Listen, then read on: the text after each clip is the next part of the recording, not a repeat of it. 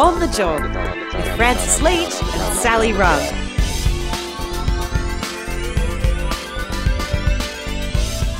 On the Job, the podcast all about making your working life better. My name is Francis Leach. And my name is Sally Rugg. Happy New Year to everybody. Is it really a Happy New Year? It feels like it's the same year for the last 3 years. How are you, Sally? That was a gloomy way to start. Yeah. Look, I'm not great, but I'm still here to say Happy New Year because last year was really hard. And so we've spoken on the pod last year at this same turn of the Gregorian calendar, Francis.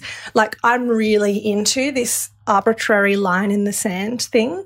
Like, I know that not only calendar years are a construct, but also time is a construct. And yet still I'm really into New Year's Eve, New Year's Day. Like, I love resolutions. I love taking a moment to reflect on the year. I'm big into it. So I do like to say Happy New Year, aspirationally. Fair enough. And a yellow card for me for being a miserable bastard at the very first podcast, the very first sentence I uttered this year.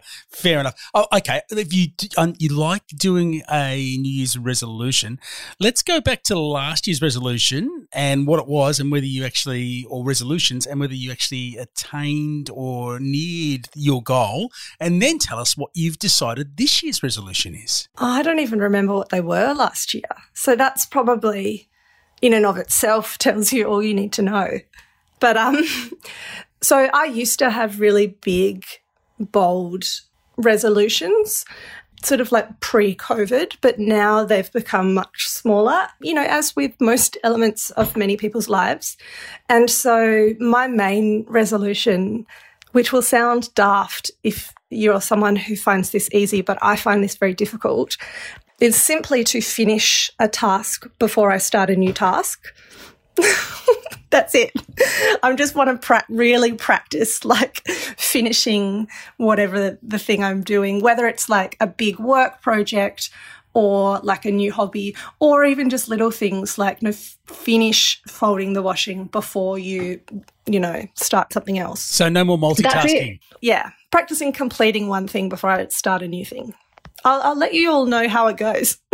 I haven't been good at it historically.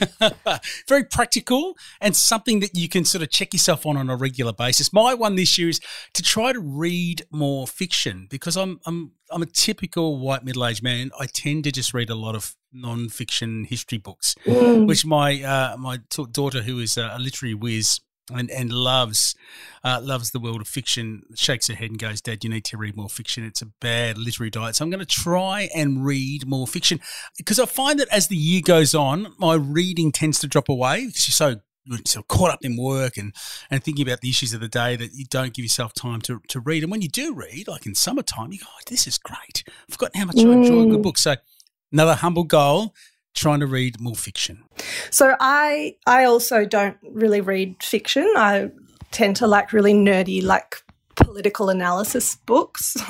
But I did read a fantastic fiction book last year, which I will warmly recommend to you. It's by Jacqueline Maley, who is the journalist and columnist for the Sydney Morning Herald. And she wrote a book called The Truth About Her.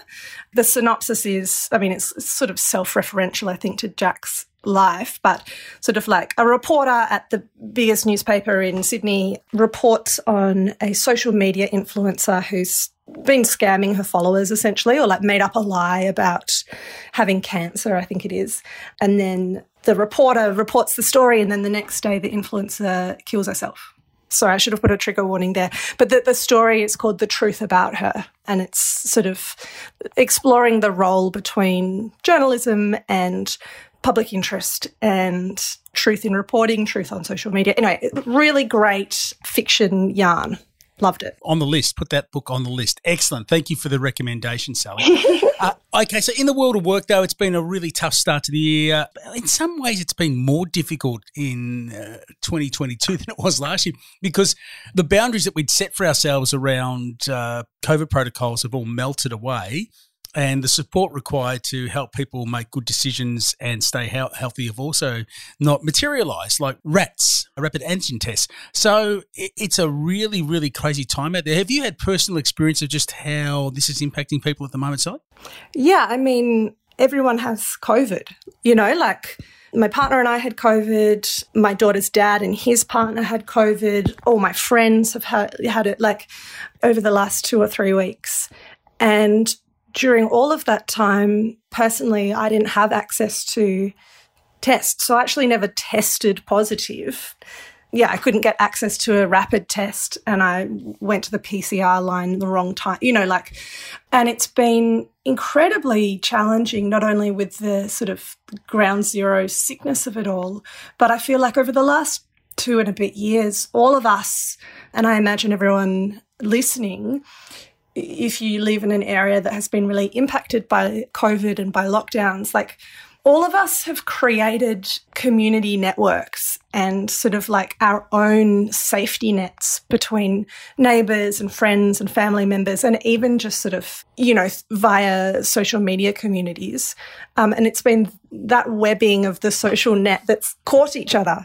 But now, in the last few weeks, everyone's been sick at once and everyone's been in isolation at once. And so, I'm in several group chats or, messaging chats or social media groups, and people are just like, does anyone have a test? And people are like, no, I can't. Or like, can anyone go grab some groceries? In the responses are all like, sorry, mate, I'm in ISO. Sorry, I've got COVID. Like, it's all come undone. The net that we weaved for each other and ourselves over the last 2 years has been torn apart. Yeah, it sure has. And that only adds to the stress and the worry about what lies ahead, because now the uncertainty is at a peak for most people, even though we've been vaccinated, we've been boosted, and we still don't quite know what the world of work is going to look like as we head into the third year of this pandemic. And the really frustrating thing about all of this has been the way that people in power, particularly the federal government, have talked about the economy as the most important element in all of this, and have removed the one key element to the economy, which is the most precious and dynamic aspect of it all, and that is people, workers, those that do the jobs that deliver the food and dig the coal out of the ground if we're still selling that stuff, or are able to drive your train or deliver food on long-distance hauling trucks. All of those things have become deeply impacted because we haven't factored the human presence into the economy, and it's not valued by those people making the decisions.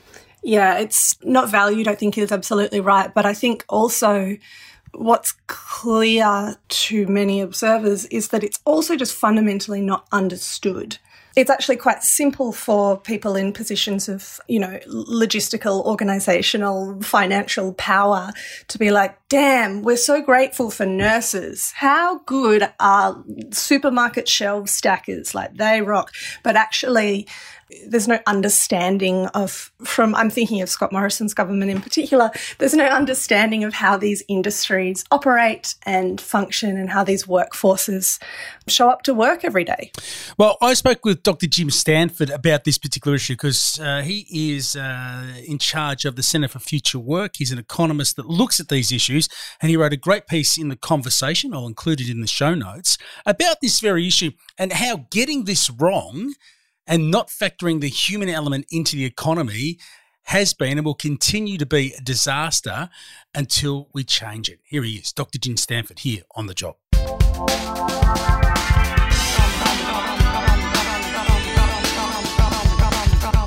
Jim, welcome back to On The Job. How are you? I'm very well, Francis. Thanks for having me, comrade. How are you negotiating the madness of year 3 of the pandemic? Who knew that we would turn this into a trilogy, but here we are.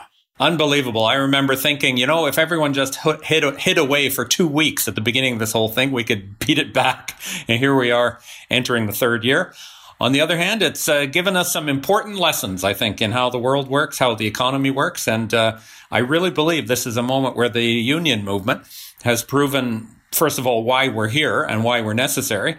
And secondly, shown that we've got a vision for how to build a society that works better, pandemic or no pandemic. Absolutely. And I mean, just in the last couple of days, we've seen that situation in South Australia at Tays, the meatpacking plant, where unions have had to push back really hard against a health order which said that workers, even if they were positive with COVID, should go back to work because basically the supply chain was more important than their health. And Michelle O'Neill and Sally McManus and the rest of the union movement held the line there and actually forced the company and Woolworths, the recipient of that supply chain, the big retailer, to reverse that position. But the fact that unions had to make that argument, given all the sacrifices people have made to try and stay healthy over the last 2 years, it's insane, Jim. How did we get here? It is an incredible moment, I think, where we have all been reminded that there is one force that makes the economy work, and that's labor. That's the people who get their butts out of bed on Monday morning and go off to do their job. And they produce goods and services, and they generate income, and they add to GDP. And then when their job is over, they go and spend their income, and that's also vital to keeping the economy going. And, you know, Francis, we so often speak about the economy in these very abstract dollars and cents terms, you know, things like what's the value of the ASX index today and what's the quarterly growth in GDP. And even when we talk about supply chains and logistics, it's like we're talking about things that are out there. But in reality, it's actually people. And, you know, through our center, when we teach economics, we always start with people. We say this is how the economy works. It's the working people using their brains and their brawn to produce the goods and services that we need to survive and thrive. And if Scott Morrison and Dom Perrottet and all the others running this show had taken our course and remembered that workers are the engine that drives the economy forward, they wouldn't have made some of these horrible mistakes that have put us in this mess. So you put it like that, and it is obvious that that's the case. Well, it should be obvious that's the case. And they have argued long and hard, Morrison and Perrottet and others, that they were going to put the economy first, and in that sense had removed labour from that particular equation. Surely they must have seen that that would have led to a failure, a systems failure within the economy. How could they not see that? Or is the ideology so embedded now that they just have a blind spot? Well, I think to some extent it is ignorance. You know, I think they do believe their own propaganda and they drink their own Kool-Aid about, you know, how it's all about business and it's all about capital and it's all about entrepreneurship. And they forget the more humble human beings doing their jobs that get us through. I also think it's a bit of a deliberate choice. You know, when Morrison stands up and says we've got to protect the economy and pretends that there's a trade-off between the economy and the health of working people, he actually isn't thinking about the economy. He uses the economy as a, you know, in a way, a code word for something else. He's thinking about business. He's under pressure from all kinds of employers who've got a very short-sighted view about this pandemic and how they should respond. And we've heard them all. We've heard them from the beginning of the pandemic, resisting any of the restrictions, the travel restrictions, the capacity restrictions, obviously the lockdowns, anything else that infringes on their ability to try and make profit tomorrow. That's how short-sighted they are. Even though, you know, collectively the pandemic is bad for their own business. There's really nothing that's going to hurt their sales more than the fact that people are sick and can't come to work and can't go out shopping. Despite that, they're so short-sighted. They're pressuring the government to open up and support business. And Morrison and the others listen to that because that's who put them there. That's their base. So when they say that they're doing it to protect the economy, what they actually mean is they're doing it to protect business and the owners of businesses who are the critical supporters, the financial supporters and the critical political supporters of that vision of Australian society. But, you know, on the other hand, it's been a wake-up call for everyone else. You know, we can talk in abstract terms about the economy and supply chains and logistics, but when 1/3 or more of workers can't go and do their jobs, guess what happens? Supermarket shelves don't have anything on them, and supply chains break down, and hospitals and schools end up in chaos. So for the rest of us, this is a teachable moment. Workers are not indispensable.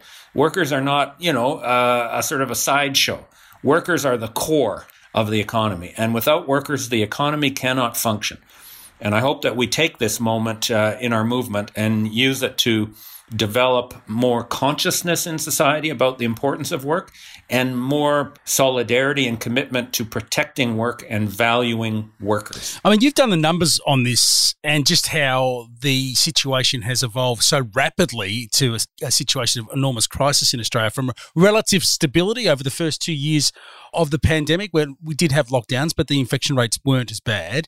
And basically, what's happened in the last 2 months since the Omicron variant and the opening up is every bit as bad as we could have expected, with 3% or 4% usually of the workforce off ill at any one time in pre-pandemic eras. Those numbers have just gone through the roof, haven't they? Oh, there was probably risen tenfold.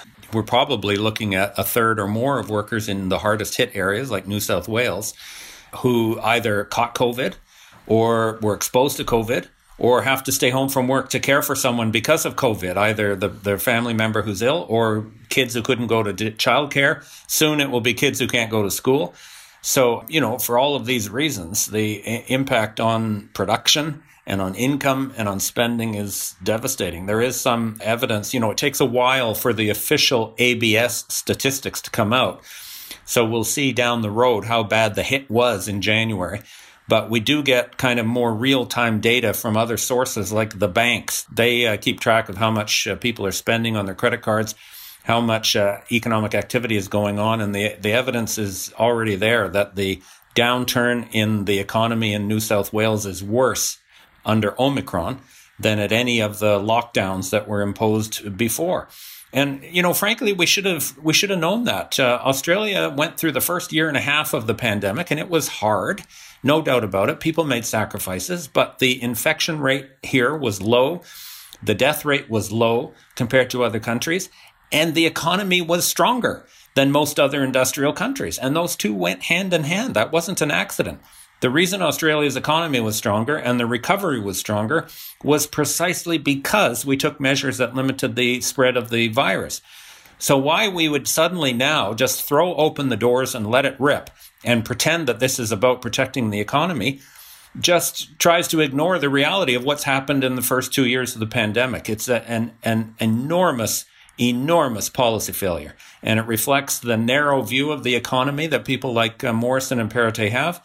And their vested interests in trying to cater to a narrow segment of business without thinking about how the well-being of the whole society is so critical to how the economy can function. It's also setting up a dynamic, and we'll see this in the next couple of weeks, where individual sectors and workers are going to be asked to carry the burden of keeping things open and the supply chains going. So the Prime Minister last week made reference to the fact that teachers should go to work regardless of the situation because the rest of the economy and other families are relying on their availability, basically saying they should make a judgment that they should put their own health at risk even if they feel like they're exposed because, well, they need to. Everyone else needs them to do it. So setting workers against workers in a really nasty environment where people are already stressed and under enormous pressure. There's all kinds of things that are wrong in that view, Francis, that we need to unpack. First of all, is the rights of those workers. The reality is every worker in Australia has the right to refuse unsafe work.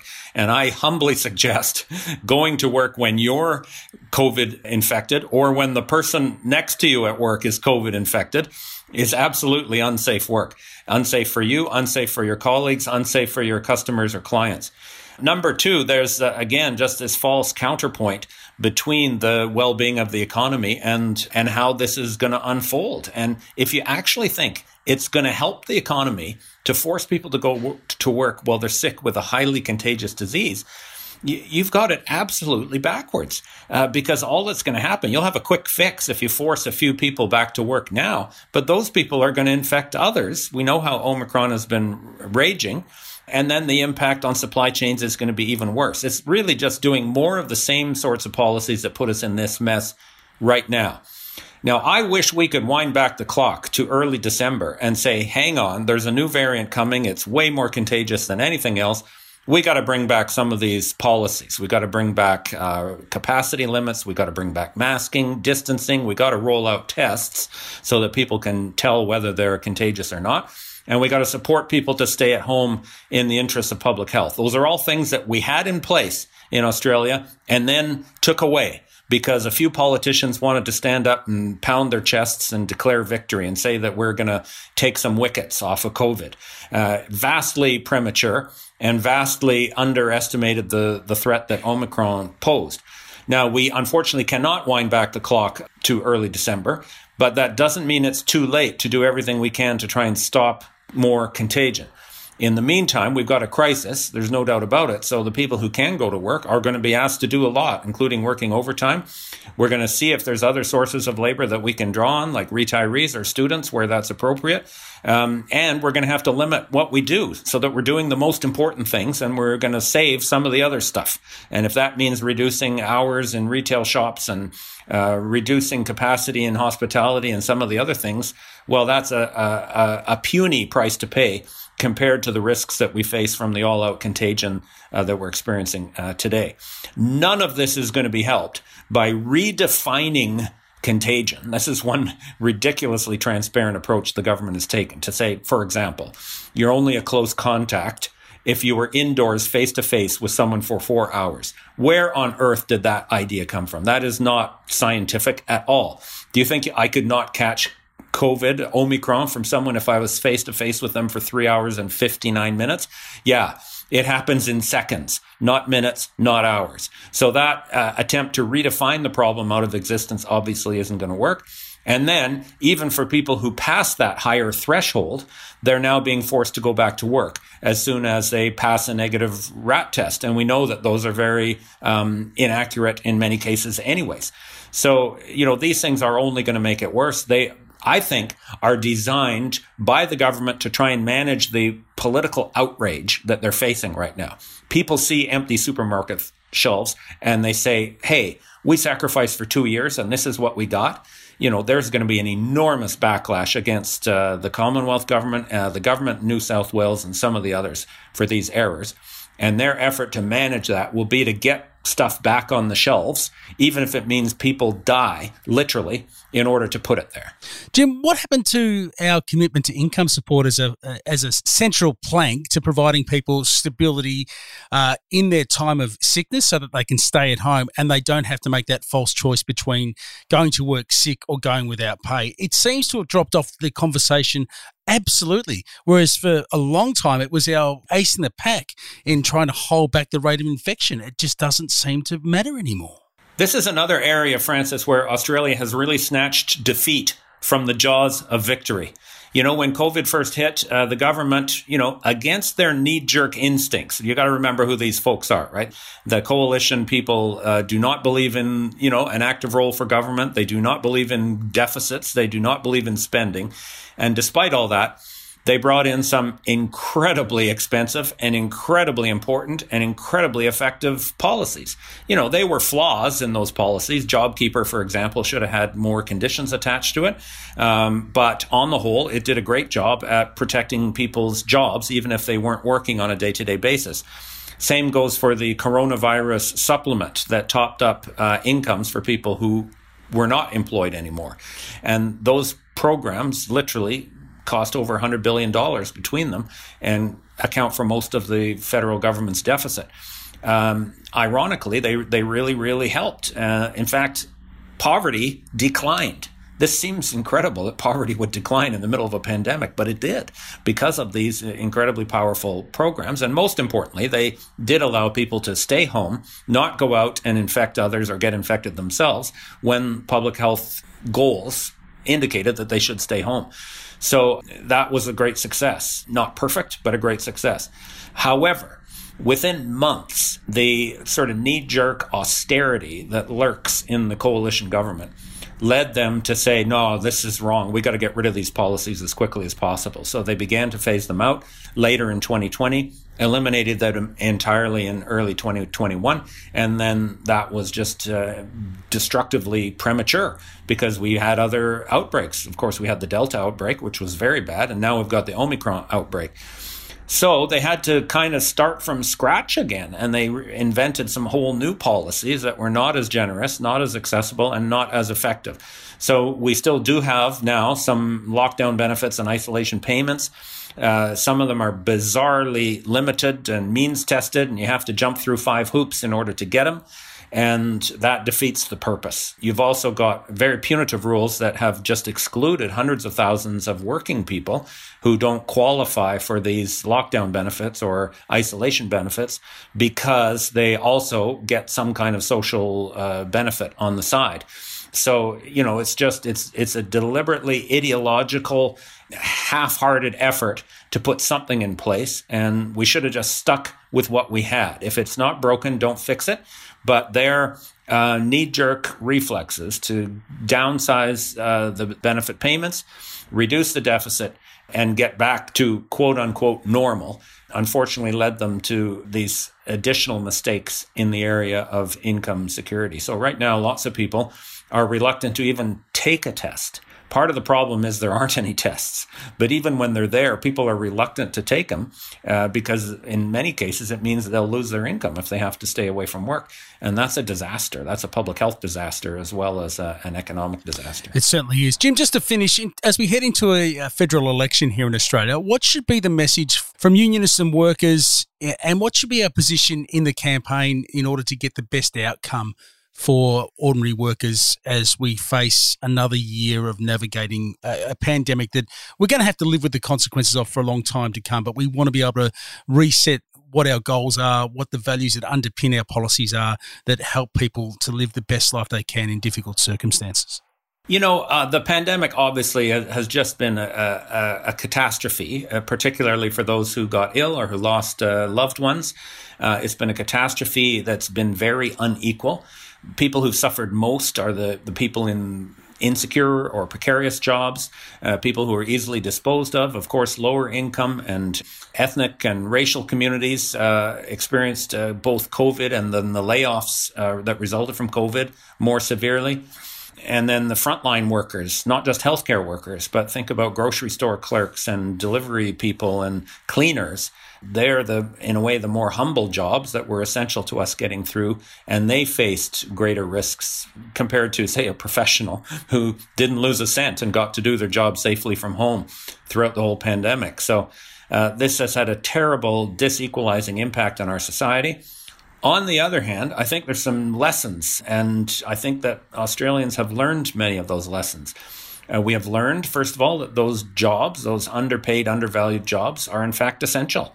And maybe we should start treating them and the people doing them as essential workers. Instead of saying you just get the minimum wage and no regular hours and you don't even get sick pay if you're casual, then maybe we should actually elevate the status of these jobs and protect the people doing them. Secondly, we learned that income security is vital. This whole idea, that there's dole bludgers out there, people manipulating the system so that they don't have to go to work. Well, we've just been through an episode where probably half of all adult Australians got some kind of income support from government. And it proves that having government there to underpin the incomes of people is actually essential for all of us. And that idea that, there's a despised minority out there and we'll just throw them a few crumbs, I think that idea has changed.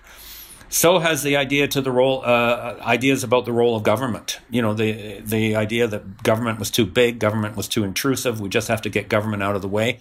Very few people thought that way during the COVID. We were glad the government was there to protect us, to do what was necessary to help us through. And I think we're going to see an era of bigger government from now on. Even the coalition realizes it. Despite their austerity, they're not going to try and downsize everything that was done during the pandemic. So, I think there are some opportunities. The pandemic has reminded us how essential things like the health of working people and the health of our communities are to our overall success as a society. And if we can translate that gut level feeling that people have into concrete political demands and organize and mobilize around them, then, no politician of any stripe is going to be able to stand in the way of the demand of Australians that we use our wealth as a society to benefit and protect all of us, not just the few. And the pandemic has made that age-old demand all that much more urgent. It certainly has. Jim, thank you so much once again for being on The Job with us. It's always good to catch up. Thank you, Francis. Thank you for the wonderful job you do with this series. This is On the Job with Francis Leach and Sally Rudd.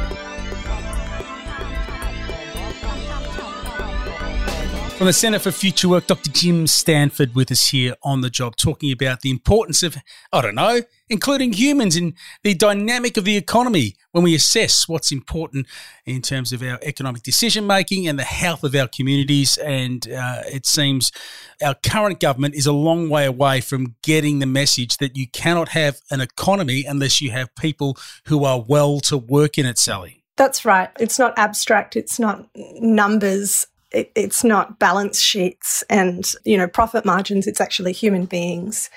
And it won't work without them. It will not work without them. Hey, thanks for being on The Job with us again. You don't forget to leave us a review if you can. It always helps other people find the podcast. We love your reviews. If you've got any questions, you can email us, or any story suggestions or people you think we should talk to. otjpodcast@protonmail.com.au is where you go to do that. Send us an email there. And Sally, we can still follow everything that you've got to say on the socials. That's right. I'm at Sally Rugg. Better on Twitter, a bit boring on Instagram, but I'm around. And Francis is at Saint Frankly. Great to talk to you again, mate. Great to be back on board for 2022, and we'll catch you again next week on The Job. See you, mate. Bye.